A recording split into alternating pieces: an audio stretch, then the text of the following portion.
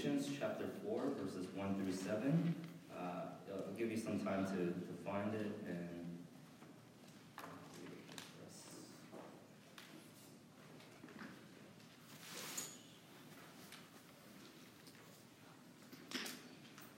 All right, I'll be reading from the ESV, Galatians 4, chapter 4, verses 1 through 7. And it says, I mean that the heir, as long as he is a child, is no different from a slave, though he is the owner of everything. But he is under guardians and managers until the date set by his father. In the same way, we also, when we were children, were enslaved to the elementary principles of the world. But when the fullness of time had come, God sent forth his Son, born of woman, born under the law, to redeem those who were under the law, so that we might receive adoptions as sons. And because you are sons, God has sent the Spirit of his Son into our hearts, crying, Abba, Father. So you are no longer a slave, but a son, and if a son, then an heir through God. This is the word of God.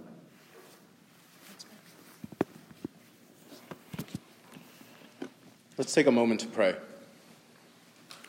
Father, as we come before the presence of your word, soften the ground of our hearts, open up our minds, so that we may not only understand your word, not only have a path to implement it in our lives, but to be changed by it deeply within our hearts. So, Lord, we trust you to guide us today. We pray in Jesus' name. Amen. You guys ever think about what happened between the end of the Old Testament, which is Malachi, and the beginning of the New Testament, which is Matthew? Like, what happened there? Does Matthew pick up right after Malachi? You guys ever think about that? There's actually a term for it. It's called the intertestamental period. And actually, how the length of that period is 400 years. So 400 years have passed between the Old Testament and the New. You guys ever wonder, what was God doing? Why is there silence during that time? Why is there, no book? Why is there nothing being said between the end of the Old Testament and the beginning of the New? What is happening in those 400 years, right? And, silence is an interesting thing. And when God was silent during that time, as far as, the Bible being written, he had a reason for that. It wasn't something unintentional. NPR this week had a segment about how the acronym LOL has evolved over time. When you ask older generations who use that word when it first came out, it was definitely an acronym. They knew what it was about, and whenever they used it, they actually laughed out loud. That's how they used it, right? And you ask those older people, which I am one of them, if you ask them, yeah, Duke's like, yep, you are, right? If you ask them, how do you use LOL today? Yeah, they still use it when they laugh. They'll still send it LOL, I just laughed out loud, right? And that's how you tell how old you are, right? If you ask younger generations, LOL doesn't really mean laughing out. They're not texting LOL because they just laughed out loud. When they text LOL, they just mean, oh, that's kind of funny, Yeah, see, Songtuk's like you. He's almost the youngest. I think my daughter and Caroline and Audrey and Benjamin have you beat. And Theo, right? But the youngest from the older people, right? If you ask the younger people, yeah, they're like, LOL. They didn't really laugh out loud. They're just thinking, oh, that's kind of funny. Not only that, when you add LOL to the end of certain phrases, for example, I hate you, LOL, you're joking. There's kind of an irony there. And also, if you add LOL to the end of I love you, right? LOL. It means, oh, no, I fake love you. I don't really love you. Right? And so there's a little bit of a double meaning there, and that's what the segment on NPR was saying, is how that's changed. And people don't really, at least the younger generation that uses LOL, they're not really making any sounds, but there's silence there, and that silence is kind of intentional in some ways. In some ways, it's a product of our culture, but it's there. And silence plays a role. Even in music, silence is really important, right? Now, I'm speaking from ignorance, so I know there are music people here, so I'm sorry if I say something stupid, but those breath notes, I guess, or those pauses, right? They're there intentionally, right? They're part of the song. It's not just there just to fill space, right? The question is, why is God silent? Right? Why is God silent? You ever wonder that? In your own life, you feel like God's more of a concept than a person, than a friend, right? You ever feel like that you're praying to God, but you feel more like you're praying into the air than to someone who's actually listening? What happened to those years between Malachi and Matthew? Like, why did God choose not to communicate anything like he did with Moses, like he did with Abraham, like he did with Jesus, right? Like, why did he choose to be silent?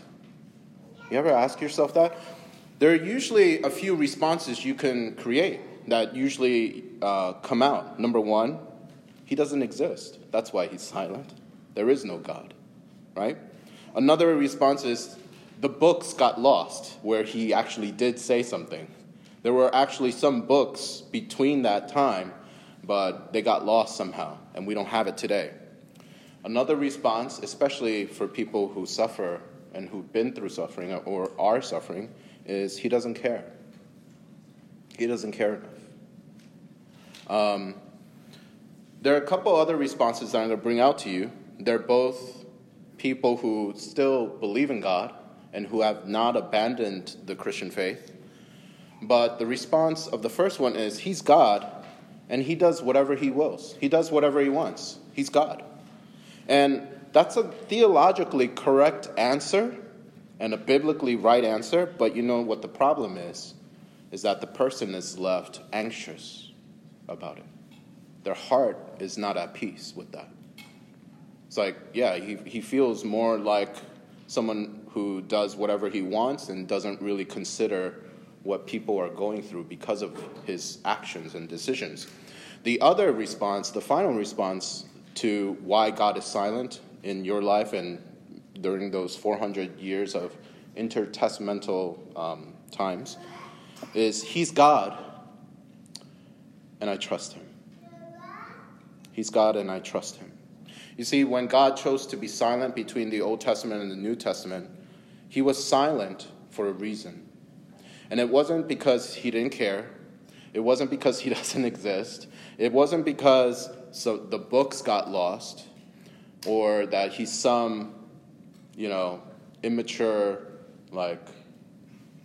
person up there who has a lot of control and just loves to see people suffer. He was preparing for the greatest moment of communication in human history. During those 400 years, God was preparing the way for the most epic moment of communication that humanity has ever seen. That's why he was silent. And I'm gonna explain that as we move along. But how do you navigate life when God is silent? How do you do that? I'm going to give you two things today. Number one, know who you are. Number two, know what God did. These are simple things that you may have heard since you were a child, maybe. But I'm going to unpack it, okay? Know who you are. How do you know who you are according to our passage in Galatians? Well, Paul, the author of Galatians, he tells us two things. Number one, know that you are one in Christ. And secondly, know that you are heirs in Christ. know who you are? How do you know that you are one in Christ? Well, first of all, we have to understand that oneness is not sameness. Oneness is not sameness. Okay?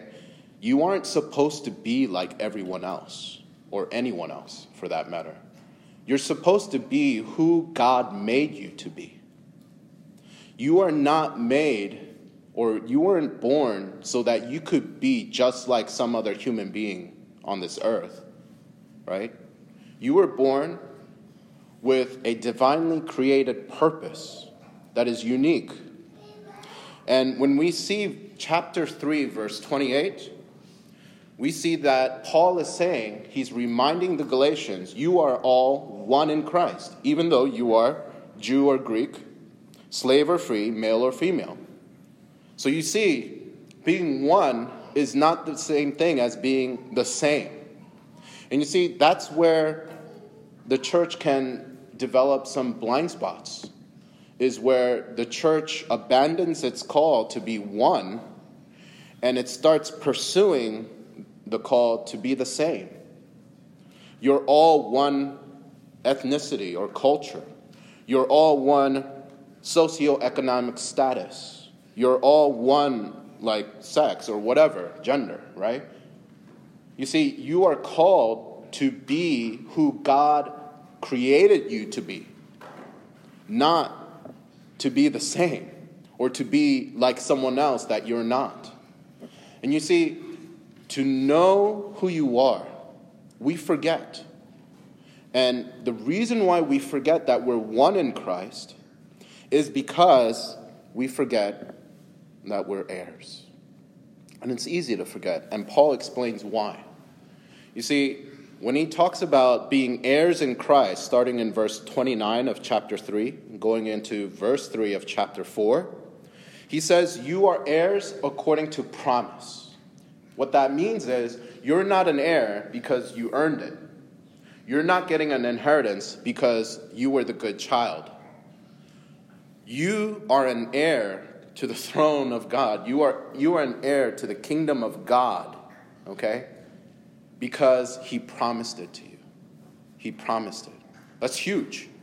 It's huge. Because, and he goes on in chapter 4, verse 1 and 2, he talks about what it means for an heir to be a child back in these times. And an heir that's a child actually was not that different from a slave in that society. When you were a child, even though you owned everything, and even though when you came of age, you would get everything from the father, when you were a child, you were treated just like any household servant. There was no difference in experience. So you felt like a child, you were treated like you felt like a slave, you were treated like a slave, and there was really no difference. But the truth was that this child one day that was being treated just like a household servant, one day is going to receive the inheritance that the servant would never receive. One day. There was a date set for that child. When that child came of age, would become an heir to the throne, right? Now, here's the thing. That's what it feels like now for many of us. So there's this promise that God says. He says, you're an heir. You're an heir to the kingdom of heaven. You're an heir to the kingdom of God. You are sons and daughters of the Almighty. But the dissonance and the discrepancy that you are feeling is that I don't feel like that today. I don't feel like that now. My life has never felt like that. I've never felt like I had an inheritance in the kingdom of heaven. I felt like I was an orphan. I felt like I was fatherless. I felt like I had no family, no belonging. And that's the problem, is we forget who we truly are in Christ.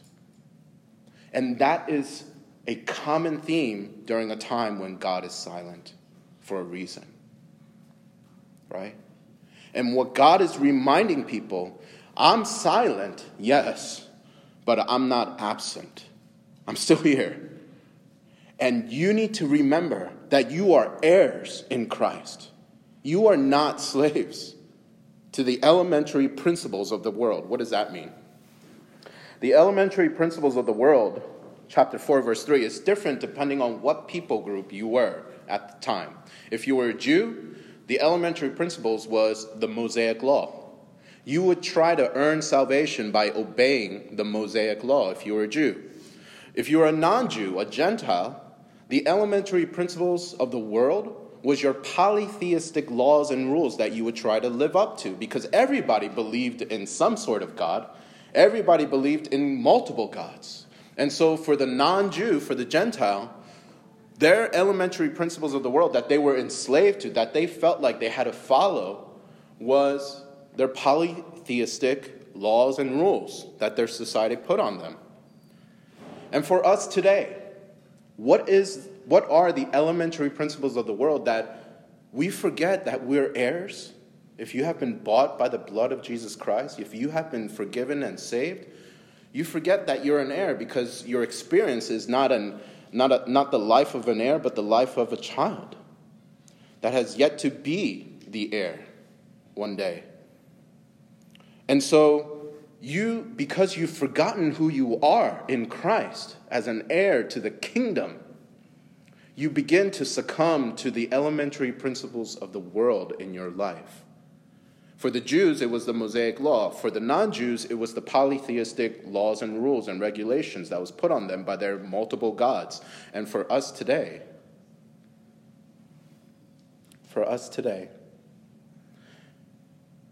it's the expectations, regulations, and rules that were put on us by the brokenness that was there in our families growing up.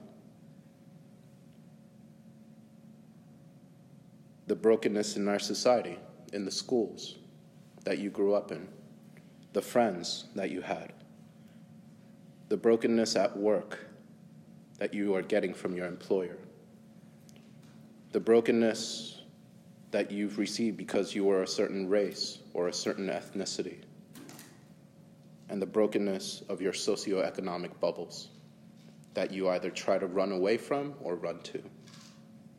Those are the elementary principles of the world. Those things tell you who you should be. Those things drown out the voices, the voice of God who tells you, I have created you this way. You are my daughter. You are my son. And yet all these things from your school, from your work, from your family, from your race, from your ethnicity, from your socioeconomic bubbles, they tell you something different. And we forget. We forget we are heirs. And we become enslaved. You have to know who you are. If you have been bought and redeemed and forgiven in Christ, you have to remember you are not slaves. You are heirs to the kingdom. These are the religious and non-religious laws and rules that you put upon yourself because others have put on you in the past, that you follow in life. For some families, it's, you are not my son or daughter unless you go to an Ivy League school.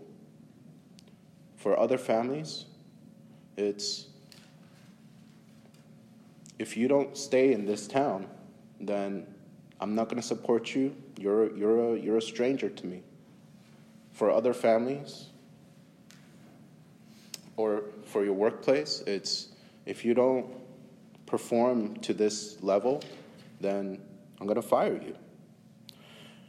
For races, it's, this race or that race is better than the other race. This race is poor quality, but that ethnicity is higher quality. It's these kind of things that enslave us.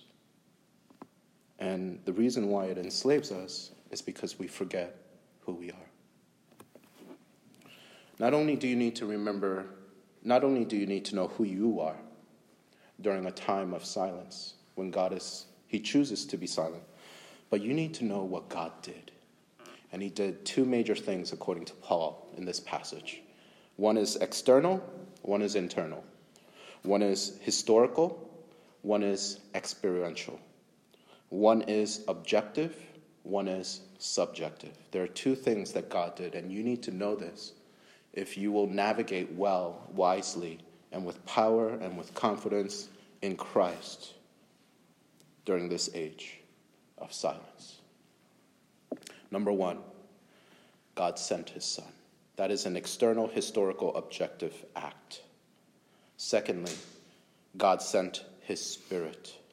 That is an internal, experiential, subjective act. I'm going to explain what I mean by this.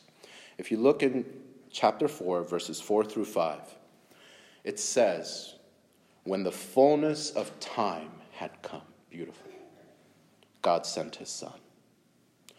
What that's referring to is not only the 400 years between the Old and New Testaments, but it's referring to the entire Old Testament, right? But I want to point out that the 400 years between the Old and New Testaments is included in that phrase. When the fullness of time had come. Do you know what that means for that 400 years? That means that Alexander the Great had to conquer Persia. That means that as Alexander the Great was, now remember, this is the historical, external, objective part. So for those of you who come to sermons or Bible passages thinking to gain something to apply or to feel, you're going to have to do a little bit extra hard work in trying to see the value and be in that space of going through some external, historical, objective truths. Alexander the Great, okay, this is all God. This is during the time of silence. This is outside, this is bigger and greater than your personal life, right? Alexander the Great conquered Persia, right? And you're wondering, what does this have to do with anything, especially my life? I'm going to get to that. He conquered Persia, and when he came to power, he did a few things. Number one, he created a common currency. What happens when you have a currency that anybody can use easily? What's one of the results that come from it? You have nations coming together. Nations that were separated and that did business on its own, internally, are now doing business internationally. You have nations coming together. This is during the 400 years of silence between Malachi and Matthew. You have a common language that is now being set up, Greek. You have Alexander the Great making a decree that all religions should be tolerated. Interesting, right? You have increased, and because of all this, you have increased contact and trade between Eastern and Western countries. Not only that, during this 400 years of silence, you ever wonder where the Pharisees and the Sadducees came from? It came during this time. It started during this time. And the reason why is because during these 400 years, there was a lot of political shifting and changing. Like nations were struggling for power. And the Jewish nation, they lost a lot of power. Their political influence diminished greatly during this time. But with Alexander the Great tolerating all religions, they got some of that freedom back, that national freedom. So they were able, as a nation, to set up structures and authorities, two of them being Pharisees and Sadducees. It came from this time. If you didn't know what the difference between the Pharisees and Sadducees were, the Pharisees believed in I'll make it really simple. The Pharisees believed in the supernatural. Things like angels, demons, heaven, hell, and afterlife. The Sadducees, they denied anything supernatural, okay? They denied angels, demons, heaven, hell, afterlife. They denied the resurrection, everything. They didn't believe in that stuff. You know, that's not that different from Christianity today. You know, there's a part of Christianity that is they believe in the supernatural. We're one of them, right? Doesn't mean we're Pharisees. Well, in one sense, we all are Pharisaic, right? But there's a part of Christianity, do you know, that denies everything supernatural. They deny miracles. They deny the Red Sea. They deny the virgin birth. They deny Jesus Christ as the Son of God. They have churches. They teach just like we're teaching. Of course, the message is completely different, but they believe in nothing supernatural. They're taught like this in their seminaries and in their schools, and they preach like this in their churches, right? You know what the similarity is between the Pharisees and the Sadducees, even though they're very different in that way? The similarity is that whether they believe in the supernatural or they deny the supernatural, both groups of people at that time, the Pharisees and Sadducees, they were works-driven. Their works, what they did for God, for the institution, for religion, for themselves, right? It was driven by works. It was action-defined, action-driven, right? Action is not a bad thing, but when it's action that's just driving you, that's what can happen. You can find common ground with people that you really differ with. Here's the thing. Also politically and spiritually, Herod the Great came into power. You know what he was called? You know the title he was given? He was given the title King of the Jews. King of the Jews. Because he was the Roman authority to govern the Jewish people. Right? So he was called the King of the Jews.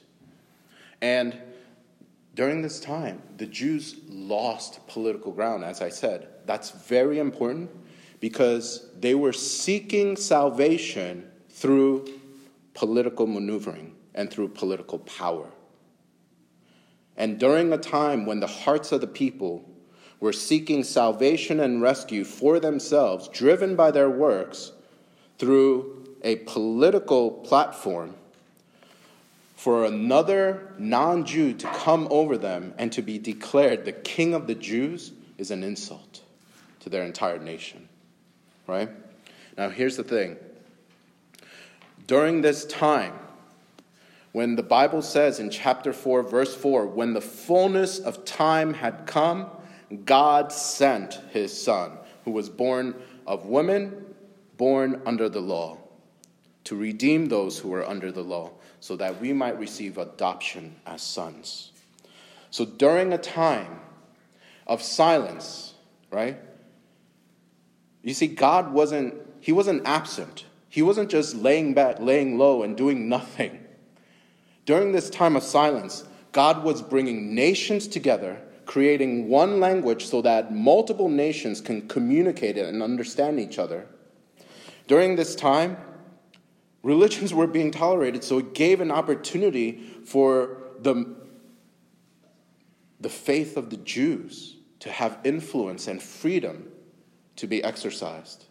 It gave an opportunity for the Messiah to come and to freely teach the religion of the Jews without being persecuted by the Roman government, right? And during this time, at a time when the Jews themselves were looking for a political Messiah, God orchestrated the political powers so that a Jewish political Messiah would be impossible under the rule of Roman government and Herod the Great, the King of the Jews. And during that time, after those 400 years, is when God sent his Son, so that all nations could have exposure to the Savior, so that the message of the Savior can be communicated to all these nations through one language, freely, without persecution from the Roman government. But there was persecution from within because the parts of the people were not ready. And the King of the Jews that they were looking for, God completely blocked any hope for them to find salvation in politics. And they found salvation in a spiritual Savior, not a political one. And that's what God did objectively, historically, and externally. And if you look in verse 6 and verse 7, he not only sent his Son, he sent the Spirit of God.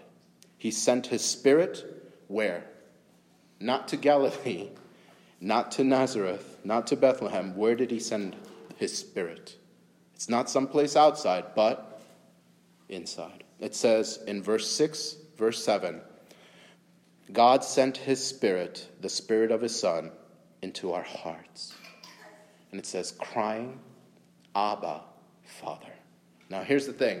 How many of you guys, you don't have to raise your hands, how many of you guys have heard teaching on Abba, Father as just being, that's daddy, or it's communicating intimacy, right? I've heard that so many times.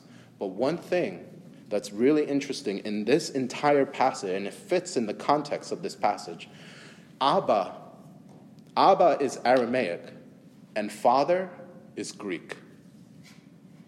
Abba is Aramaic, and Father is Greek. And you see, intimacy is being communicated here, right? Yes, that's very true. With language, there is a connection and a community that happens. You know, as offensive as sometimes it is to hear, like, you know, sometimes I remember growing up, my parents would speak Korean in a public space, and I remember some people saying, you know, this is America, speak English, or go back to your country.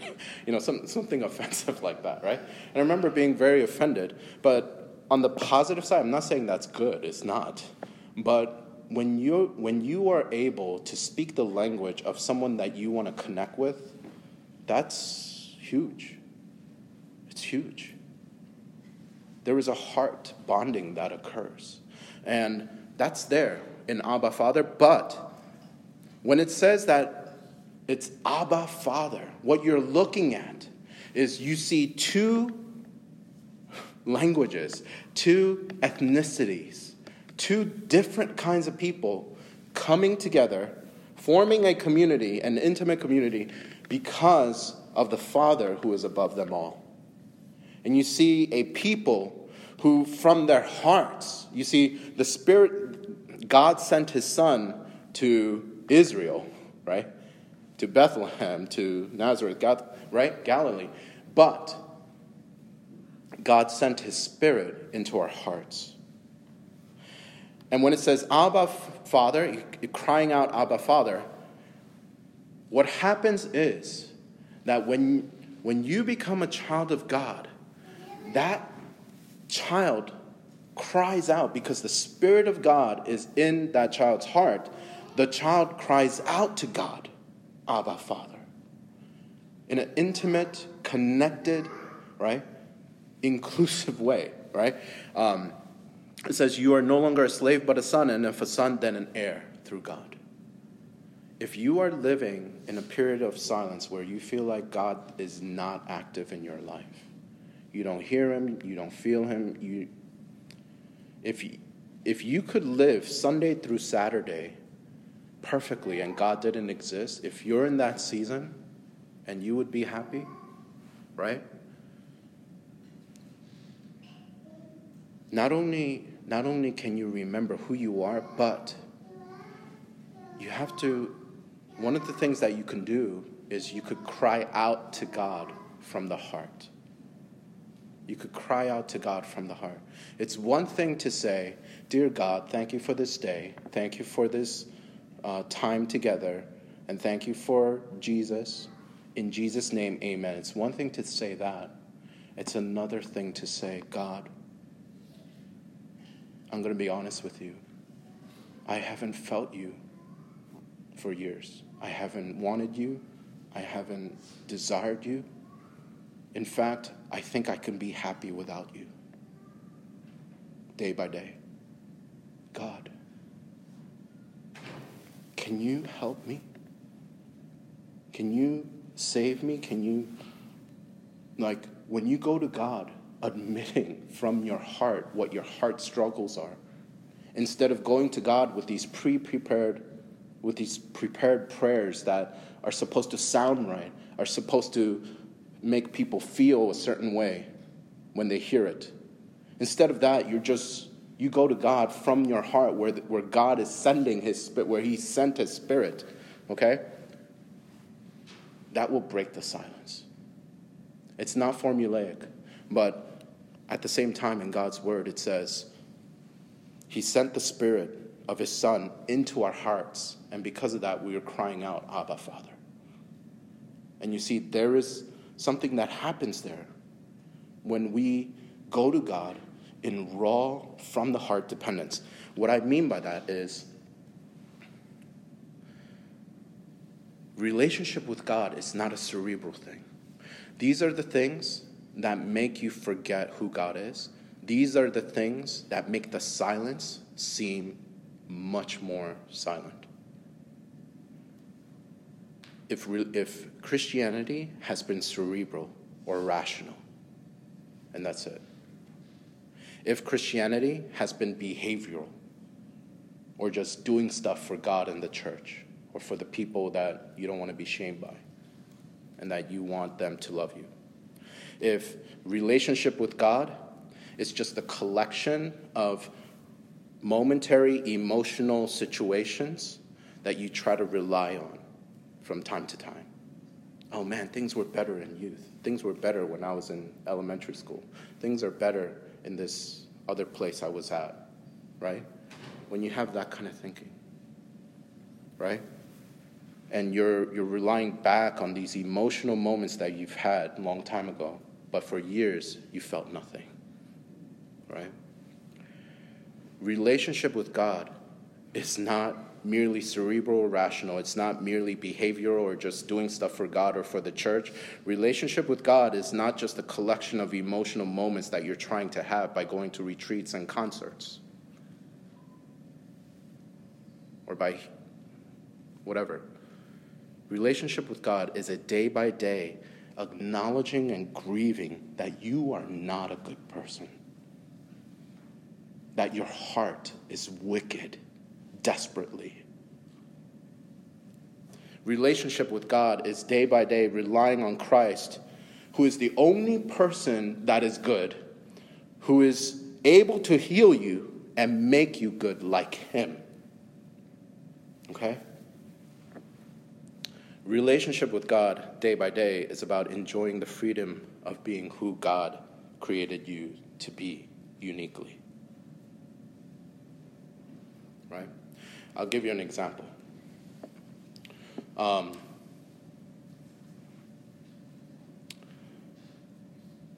With certain casual situations growing up, I was very time conscious as a person.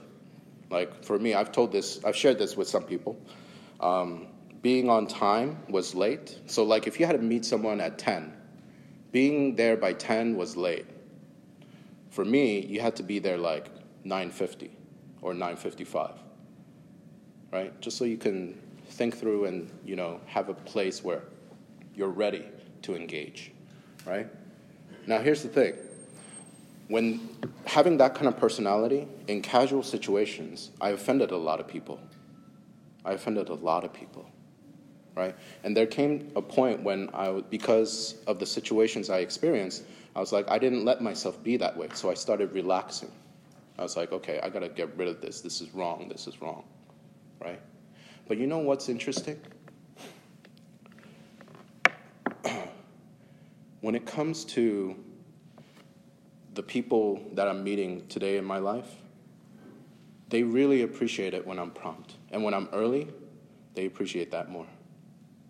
Especially busy people. Busy people who go from one meeting to another, if you're early and you end early, they're really appreciative of that. And what I'm saying is, I'm not condemning one personality or the other. What I'm saying is, I realized who God made me to be. And I came to a point where I realized that God also is a creator of time.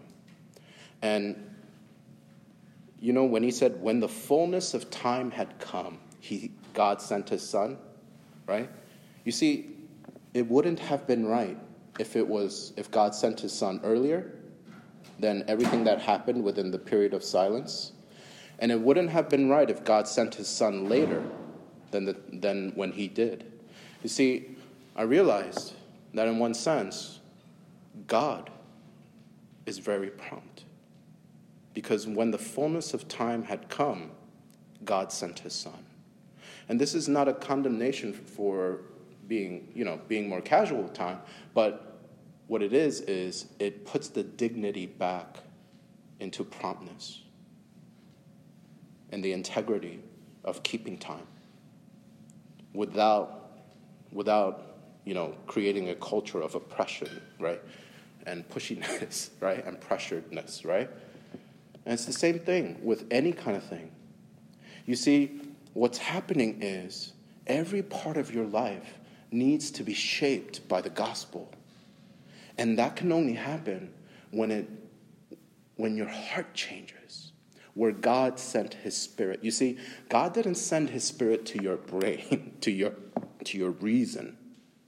He didn't send his Spirit so that you could just have a right theology rationally. He also didn't send his Spirit to your behavior so that you can just act the right way. He also didn't send his Spirit to merely your emotions so that you could just feel the right things, but never really think the way that he wants you to think and live the way that he wants you to think. You see, God sent his Spirit into your heart. And that is a core change that happens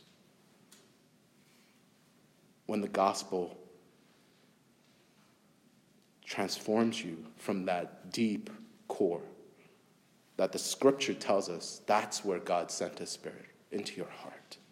And when your heart changes, everything changes.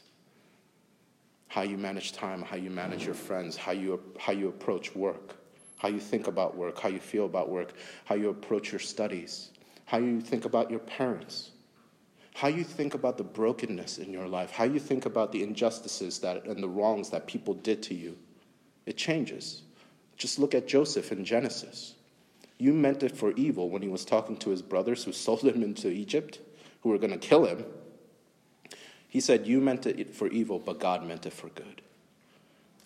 It also changes how you think about yourself. You begin to realize that you're not good, that you actually offend God every single moment of your life. And you become free enough to admit to God and to admit to people that you are not good, that your heart really wasn't in the right place. But you're going to cling and depend upon the Savior who is good. And he's going to make you right. He's going to heal you. He's going to change your heart. And by changing your heart, he's going to change your life. You see, during this period of silence, God is not absent. He's already sent his Son. And he is speaking to you in your heart. And it's so easy to deny him, to ignore that part, because we want to listen to our reason, we want to listen to our behavior, we want to listen to our emotions, but are we listening to the Spirit of God in our hearts, where the hardest, most uncomfortable realities are about ourselves? And you see, once you are willing, once God opens your ears so that you listen to what the Spirit is doing in your heart, deeply inside of you, that age of silence, it's not silent anymore. You begin to know God. You begin to know his presence. You become satisfied with him, whether in brokenness or in fullness, whether in sorrow or joy, suffering or celebration. You begin to be full of God, because God has opened your ears to listen to the Spirit of God who is in your heart. I want to challenge you. It's not easy, but it's probably one of the most important things you could do in your life. In this age of silence, understand that God is not really silent. He's just choosing to communicate in a different way through the Spirit living inside of you. Let's pray. Heavenly Father, we thank you for bringing us together.